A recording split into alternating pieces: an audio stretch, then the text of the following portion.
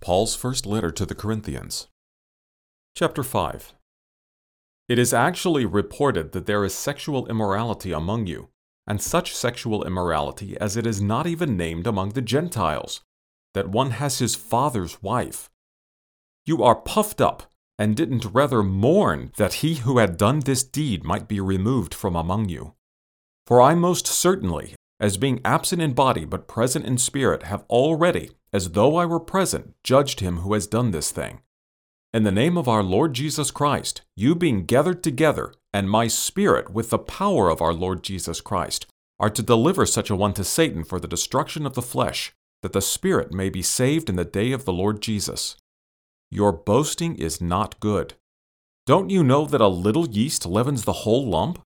Purge out the old yeast, that you may be a new lump, even as you are unleavened. For indeed Christ, our Passover, has been sacrificed in our place.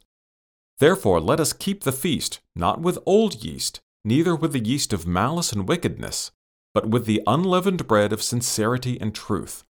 I wrote to you in my letter to have no company with sexual sinners, and yet not at all meaning with the sexual sinners of this world, or with the covetous and extortionists, or with idolaters, for then you would have to leave the world.